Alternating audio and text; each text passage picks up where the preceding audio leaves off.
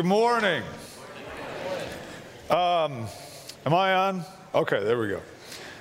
So it's really good to be here. 2 years ago, I was with you all, and it was like right before COVID hit. And then we all had to go in our caves. And some people struggled with that. As a self-professed introvert, I felt like I'd been training for that my whole life.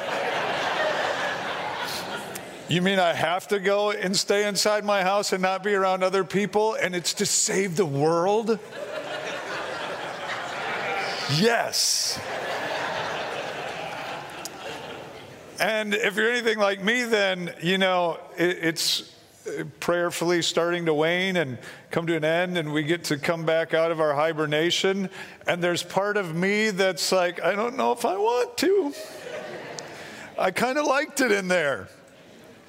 And so, you know, we too started at home to be like, hey, we're going to be able to, you know, as you're comfortable and safe, come on back together and meet together. And I was like, yeah.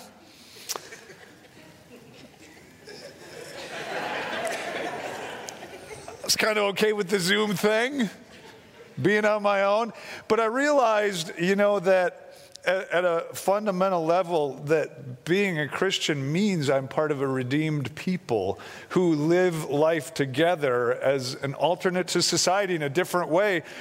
We need each other. And so, well, yeah, it was some terrible circumstances, and we had to sort of separate. I kind of have to push myself out a little bit and get back with you all. So it's really good to be here with this large of a crowd this morning and be with you all. So thank you for having me once again. We're in a series on the battle for the mind, and I really appreciate what, you know, Jeff had some advantages over me, by the way. First of all, he got to speak last week with Lynn. I'm up here by myself. So that's a huge advantage right there. But, you know, I kind of think about this series, and it's going to continue next week. Jeff and Lynn's lesson was kind of like the Avenger movies, if you remember those, the early ones, right? There's some enemies, there's bad guys, and we're in a battle. But we got good guys, and we can fight these enemies off and take care of them, and we got things that will, you know, counter against the enemies. And then came Infinity War. Oh, the enemy's far bigger than we might have thought, far more dangerous, far more cunning and powerful. And virtually everybody gets wiped out and the good guys lose. And then there's Endgame. Oh, the good guys win. This lesson is Infinity War. This is the bad news. You're going to think I'm exaggerating or playing, but you're going to find out that not every sermon, especially when you're in a series, ends on a high note. It's not all good news. I have a couple volunteers, by the way. Could they come on up right now? They don't know what they're doing. This is always dangerous. Thank you. Matthew and Latoya, you can come on over here. Now, we have some yogurt here. Took me a while to find people who still eat dairy. Now, is there a cover on that one? Oh, there's like a plastic cover on it. Ooh, who knew? All right. Now, this is plain yogurt. All right? Plain. You excited about that? Yeah. You are? You like plain yogurt? Kind of. Kind of. What? I do not like it. You don't like plain yogurt. Okay. So, a lot of people I'm hearing during the pandemic didn't eat the best and put on some friends. And so now I think as it's coming to an end, everybody's like, got to eat healthy again. Got to break those bad habits. I want to eat healthy. So that's kind of, we have plain yogurt here. But there's a catch before you eat it. You see, LaToya has kind of fundamentally in her mind, she doesn't like to eat food that doesn't taste good, right? Because who does? So that's fair? Okay. So we're going to take your yogurt and we're going to put it in there. And LaToya likes to add a little peanut butter.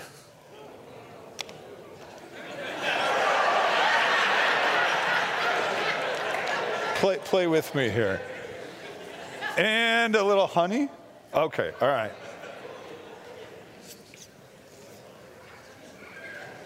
Little honey in there. And you got to have some texture. Thank you. Yeah. Are you feeling left out? Yeah. Okay. So we're going to put some granola in there. And let's just top it off with some chocolate chips. I don't like chocolate. You don't like chocolate? I'll eat it, but I don't like chocolate. Okay, we'll forget the chocolate. We don't need that. We'll put in some more granola. Okay. All right. Who doesn't like chocolate, LaToya? I'm now suspicious about you. We mix this up. That looks good. All right. Now, you can take a couple bites of that. You can go ahead and eat yours. Yeah, go ahead. Take a bite. What do we got? Yum. It's plain yogurt, right? It's yum. It's edible. This is good. It's good. You could eat that, right? Yeah, it's good. Okay, here's the catch. This is 100 calories. That's almost 700 calories.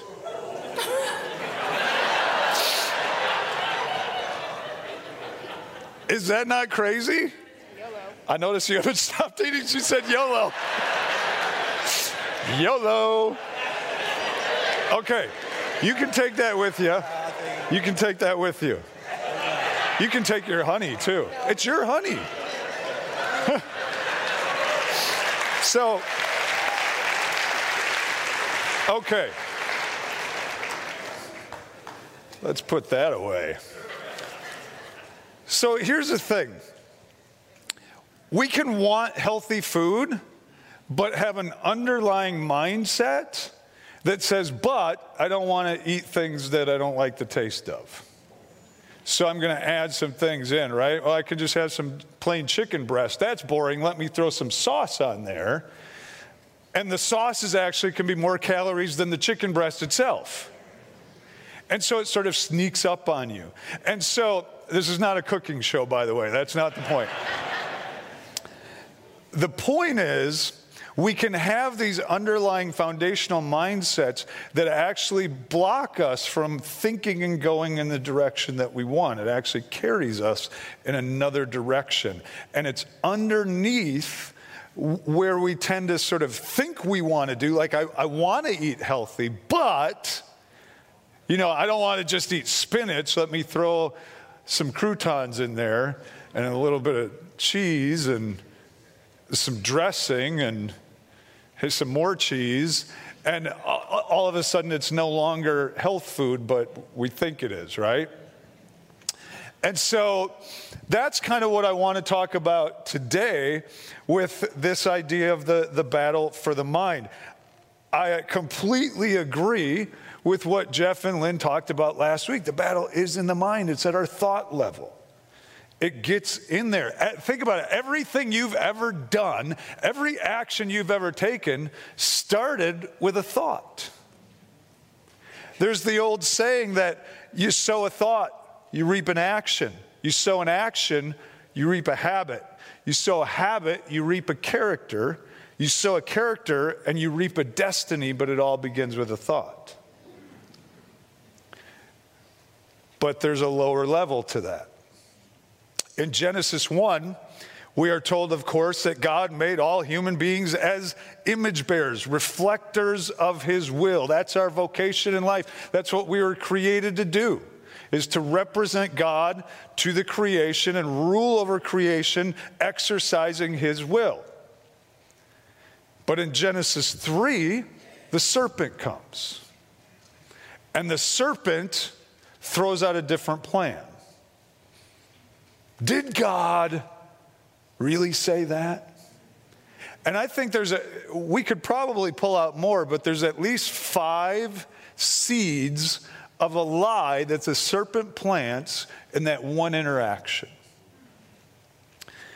The first is that we should solely trust in the experiential, in our experience. What looks good to the eye, what seems good to the feelings, our desires. Yes, that's what you want to go after. What you desire is the greatest good, and you should have it. That's a foundational lie. Mistrust is the second one. Did God really say? You know what? God doesn't have your best interest in mind. God doesn't know what's best for you. You know who knows best for you? You do. God doesn't care about you. God doesn't love you. The third one, idolatry. God doesn't get to call the shots. God's not at the center. God's not the highest. You are. You are in the place of God. You can be more than an image bearer. What you want matters deeply. And you should have it. That puts tremendous and untenable pressure on anything that we put in the place of God, because nothing else can bear that weight. The fourth seed of a lie is superiority. You're not an image bearer. You can be like God. You're better than that. You're better than, serving and putting the interests of others first and acting for the benefit of others. You're better than that. I just saw this movie, in a clip of it in the hotel this week. It was called Wonder Woman 84. It's a terrible movie, but it was awful. But the underlying thing was the bad guy was trying to get everybody to go after their desires and what they wanted, and the world just broke down. But is that not a picture of what we are today?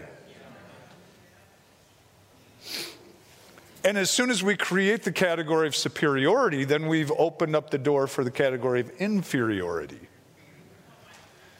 And that's where we get in trouble. In fact,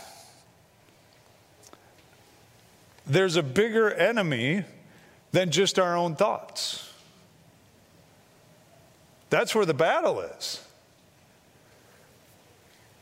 But I think sometimes we get the picture that there's like a goblin, Satan, on our shoulder whispering thoughts to us. And we tend to use that language like, oh, Satan was tempting me. Satan ain't tempting you personally. I just don't think so. I don't think that's what the Bible presents. That's to present Satan as an omnipresent being that's, different than what he is. And plus, the only scene we see in the Bible of Satan personally tempting somebody is Jesus. You couldn't handle it if Satan tempted you personally. Neither could I. But what the Bible presents instead, look over in Colossians chapter 2, verse 8. Now, we'll get to, I'm not saying Satan's not involved in this, so don't think I'm saying that.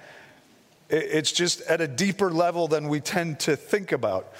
In verse 8, Paul says, "See to it that no one takes you captive through hollow and deceptive philosophy, which depends on human tradition and the elemental spiritual forces of this world rather than on Christ." What is being described here, the elemental spiritual forces in other places, such as Galatians 4, later in Colossians 2, 2 Peter talks about it, is the powers and principalities. Satan, the demonic world, but these powers and principalities that work primarily to influence and corrupt the structures, the systems, the societies, the cultures, the things that we accept at a foundational, fundamental level. That's the powers and principalities. The Bible doesn't go into a lot of explanation of exactly where they came from or how they work, but it tells us to be aware of their effects.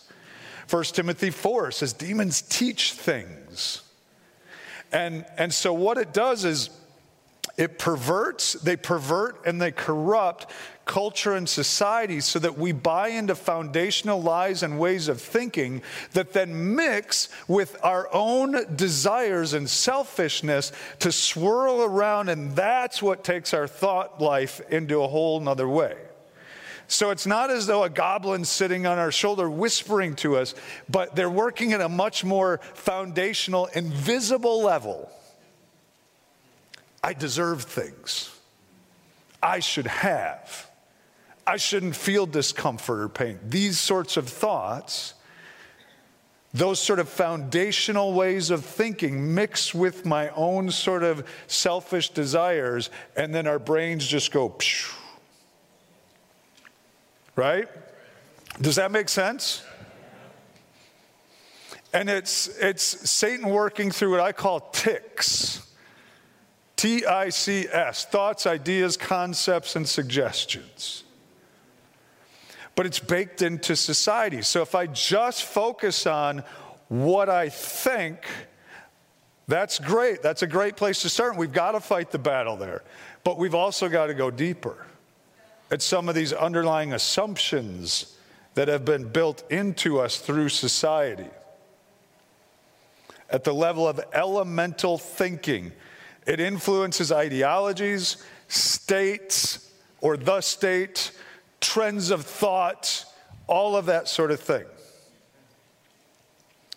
Look over in Matthew chapter 4.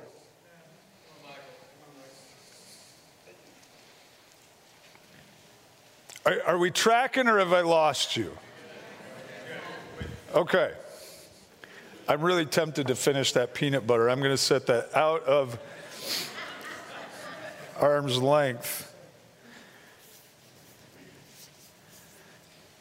I can't believe out of all the volunteers I got somebody who doesn't like chocolate. Who doesn't like chocolate? This is top notch. Nestle Toll House morsels. I would have added a whole nother 100 calories.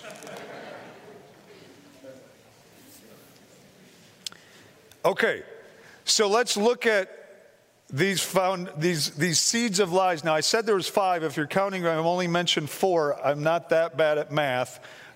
I'm saving one. Okay? Verse 1, then Jesus was led by the Spirit into the wilderness to be tempted by the devil.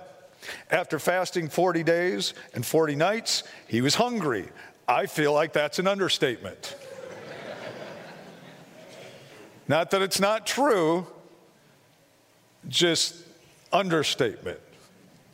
The tempter came to him and said, if you are the Son of God, tell these stones to become bread. Jesus answered, it is written, man shall not live on bread alone, but on every word that comes from the mouth of God. What Satan is doing here personally, I think, is what happens to us through structures and systems and the trends and the ways of thinking in the world. But he's doing it personally to the Messiah. He's challenging him on some of these fundamental seeds. This one is the experiential. You don't want to miss out. You deserve this. You shouldn't have to go hungry. You're the Son of God. You should just be able to, come on. Feed yourself. And we buy into that foundational lie. I shouldn't have to go through pain. And we struggle with it, right? Like bad things happen. It's like, God, why would you let this happen to me? And we start to negotiate with God. That affects how we think. That affects some of the negative thoughts. And it starts to, because it's deep down in us as an accepted reality. I shouldn't have to go through bad things. In fact, if you are God's son, he wouldn't want you to be hungry. So why are you hungry? You see what I'm saying? It can go in all kind of different ways, but it's just experiential. The next one, and notice, he controverts it with God's word, right? But look at verse 5. Then the devil took him to the holy city and had him stand on the highest point of the temple. If you are the Son of God, he said, throw yourself down, for it is written. See, if I can get one of these seeds in your mind, I can even twist the word of God on you. He will command his angels concerning you, and they will lift you up in their hands so that you will not strike your foot against a stone. Jesus recalibrates his mind. It's also written, do not put your Lord God to the test. He rejects the seed of mistrust. God won't let anything bad happen. Have you ever had that where something is not going your way and you start bargaining with God like, God, you could fix this. Come on, God. I know you got bigger things than a flat tire, but if you could just blow this tire back up.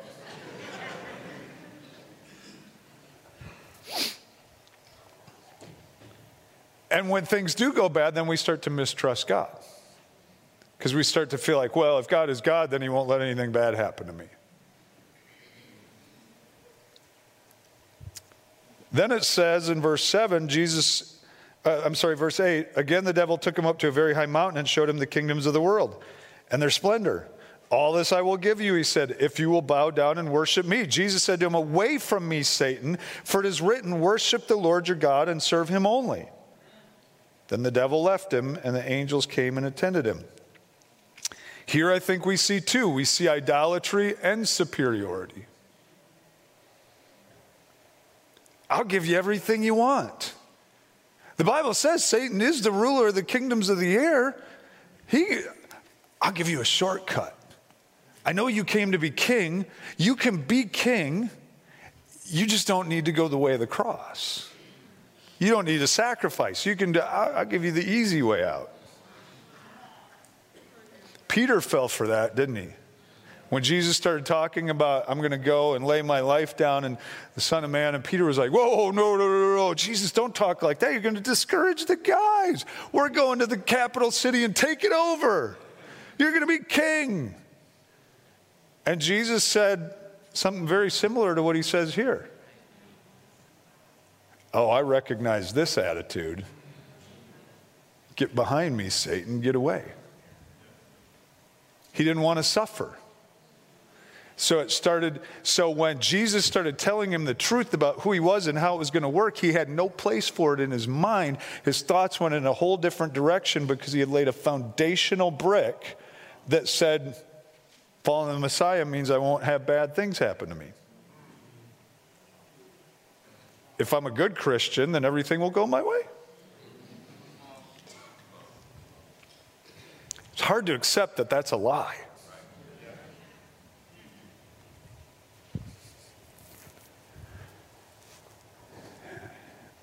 And then there's the fifth one.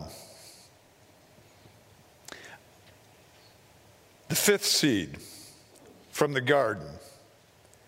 Identity. Seems so simple. You are your own. That's all. You're your own. You belong to you. Rather than you belong to God. We live in a culture that has become expert in telling us that we create our own identity. We define our own happiness. We create our identity and reality. That's up to us to decide. Every message. The media is great at it. Social media has perfected it. You create your identity. I go on the gram and I get to tell you who I am. I get to craft this. And it's even at a more foundational level now. We have decided you get to totally decide everything about your identity because you are your own. You get to decide who you are, how you are, what you are at every foundational level. But you want to know the really big problem with that? Here's where that becomes a major issue for us. By its very nature, identity demands a witness. What do I mean by that? Well, think about if you're on a deserted island by yourself. You don't need an identity, do you? It's just you. You don't think about it. You just go about, nobody's around. Identity, by its nature, means how you are perceived by others. What your role is, what your purpose is. So identity needs a witness. Now, if we belong to God, then God creates our identity. Our identity is found in God, restored in Christ. He is both creator, owner, and witness to who we are. We don't need to craft an identity. We need to find it according to his purpose. But if you are your own and you get to create your own identity, which again is what our culture tells us, find your purpose, chase your desires, create your identity, well then who's the witness to that? Now I desperately need you. I desperately need you to affirm my identity, to embrace my identity. And if you somehow even say, well, I don't agree with what you're doing, but it's your choice, you have denied my humanity, how dare you?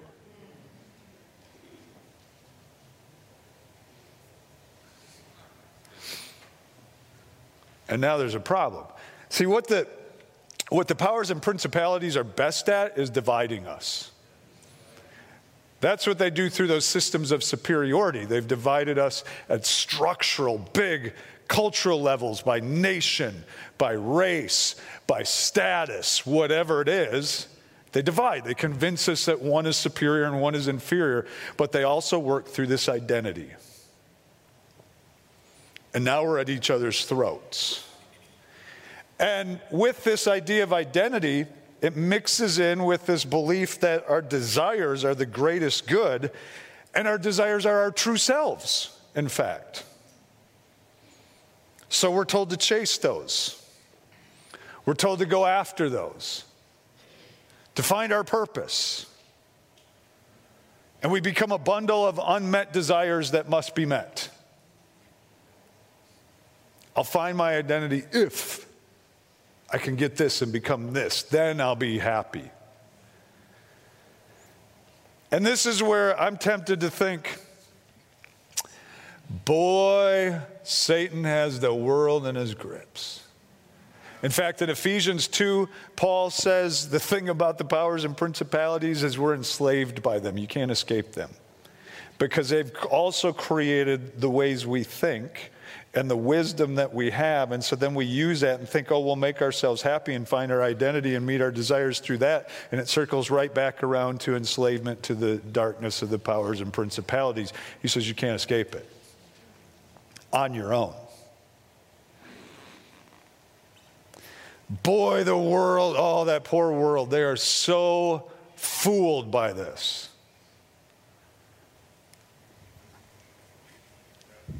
But before we go too far, there's an author, Alan Noble, and speaking on this, he says, listen to this quote, "If everyone in America started attending church, I doubt that any of the major issues facing our society today would be resolved. We'd probably find ourselves just as unwell and just as burned out. The only real difference is that we'd have an evangelical spin to our counseling and programs of self-improvement." Because this lie that we are our own has infected us just as much as it has non-Christians. We just put a Christian spin on it. Oh, I got to find my purpose.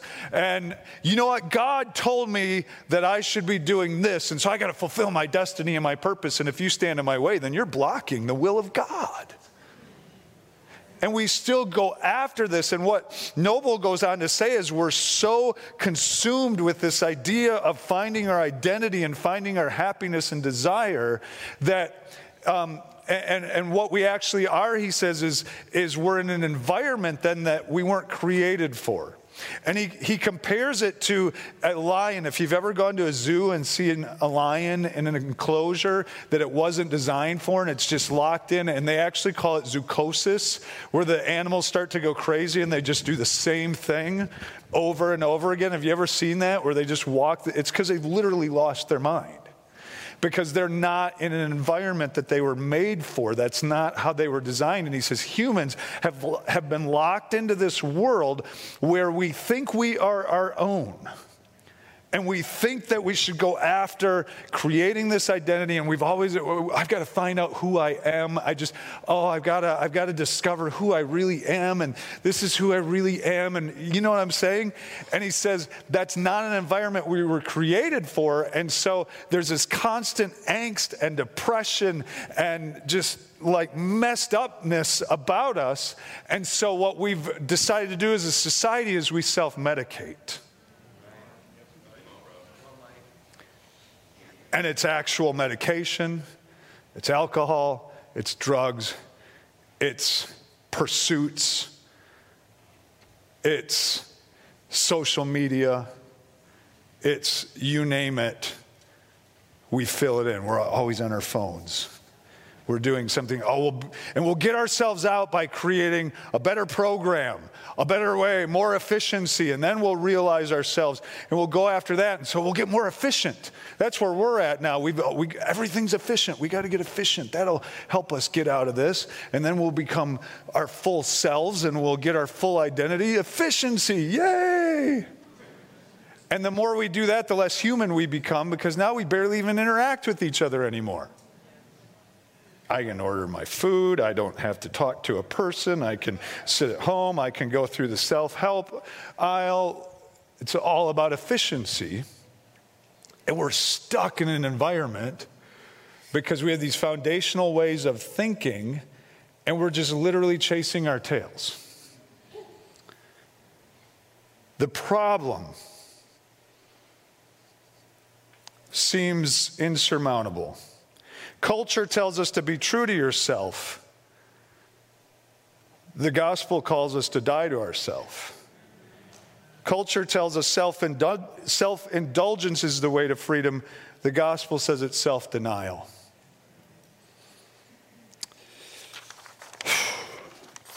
You thought I was kidding when I said this was the bad news. This is infinity war. It's bigger than we thought. Let me just end on this. Romans chapter 8. Chapter 8. If you've seen Infinity War, when all seems lost, when the battle's over, they've lost, there's a post-credit scene where there's a signal sent out. Right? Those who live according to the flesh, it says in verse 5, have their mind set on the flesh, on what the flesh desires. But those who live in accordance with the Spirit have their mind set on what the Spirit desires. There is a way to win this, to have our mind set on what the Spirit desires. That's where we're going to pick up next week in this series. See, that's why Endgame was the biggest movie of all time. Because it ended with, there's got to be something better than this. You got to come back. To find out how we get our minds set on what the Spirit desires, you got to come back next week. Thank you so much.